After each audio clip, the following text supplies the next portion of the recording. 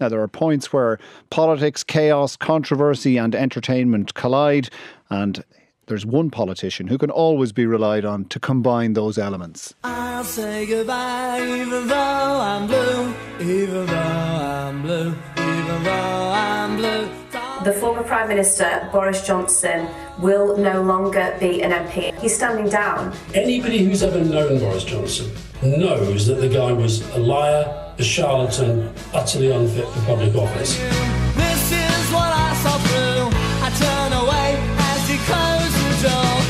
What on earth he'll do next, I do not know. So if he was to disappear from British politics, good, that would be good for British politics. I think he's a coward. He clearly holds Parliament in contempt. This is the end of his political career. He's not going anywhere after this. That was Labour's Chris Bryant, Chair of the Standards Committee, finishing that up. And before that you heard from former Tory MP Anna Soubry and former Labour spin doctor Alistair Campbell. Well, let me introduce you to our panel here in studio this week. They're Minister of State at the Department of Transport and Fianna Fáil TD for Dublin West, Jack Chambers; Duncan Smith, Labour TD for Dublin Fingal and his party spokesperson on transport, communications and health; and Dr Emma Howard, who's an economist at Technological University Dublin.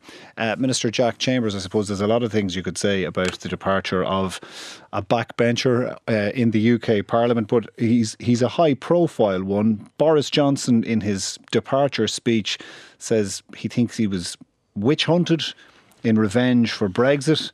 He says that the country needs to make the most of Brexit and strip out EU regulations. He seems determined to keep Brexit on the agenda as he hints at a political comeback. I mean, of all of the things that's said in the speech for the departure of a backbencher, that's surely the most disturbing one from an Irish point of view, that this is going to stay on the agenda potentially in British-Irish relations.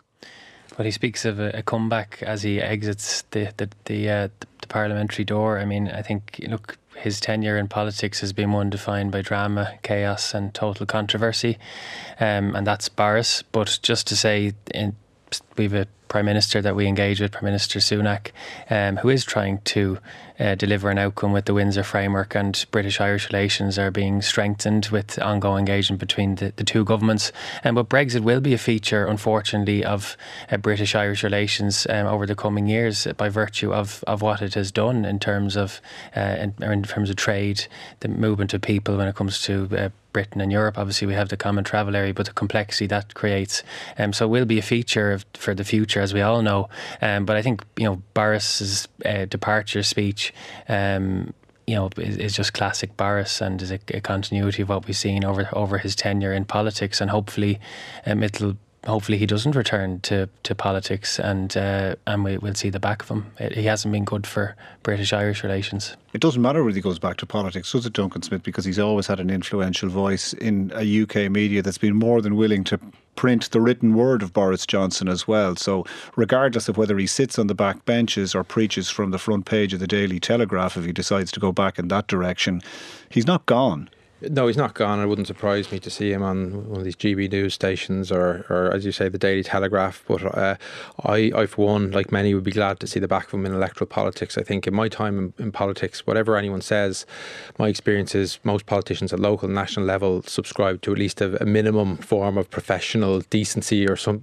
He seemed to have none of that. His staged buffoonery just treated the public, both in his own country and abroad, with absolute contempt. He's done nothing but harm for our region of Europe, and I think I'm sure he'd reject that. There was probably a bit of spontaneous buffoonery there as well. Maybe there was at the start, but it became very much staged and very tiresome, and the acts of harm that he helped carry out upon his own country and the impact it's had on our nation and our country is beyond forgivable. And I hope we never hear. I know he'll be around, he'll be on media or whatever, but I hope he never ever is on a ballot paper or is a part of electoral politics again. He's an awful person in politics. All right, Emma Howard, the influence of Boris Johnson. I mean, he did win an unprecedented majority. The Tory party is, nostalgic at least for his election winning skills, and he will wield an influence on the policy making. So in areas like getting rid of EU regulations or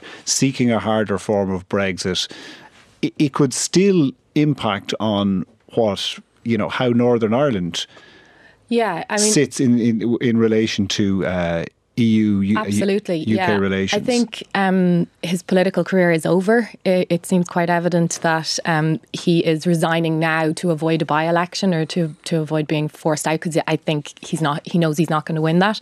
But as Duncan said, he's likely to have an influence through the media, somewhere like GB News and the Telegraph. He's going to be writing opinion pieces. He was instrumental in Brexit, and he's had a huge impact, as the other speakers have said, on British-Irish relations through that. But I do think that his influence in the Tory party is very much weakened. So, the engagement with Sunak has been much more positive, and they're much more supportive of the Windsor framework and working with the EU now than I think Boris was. All right. Of course, if he's listening and he wants to exercise the right to reply, he's more than able to call in or text us on 51551.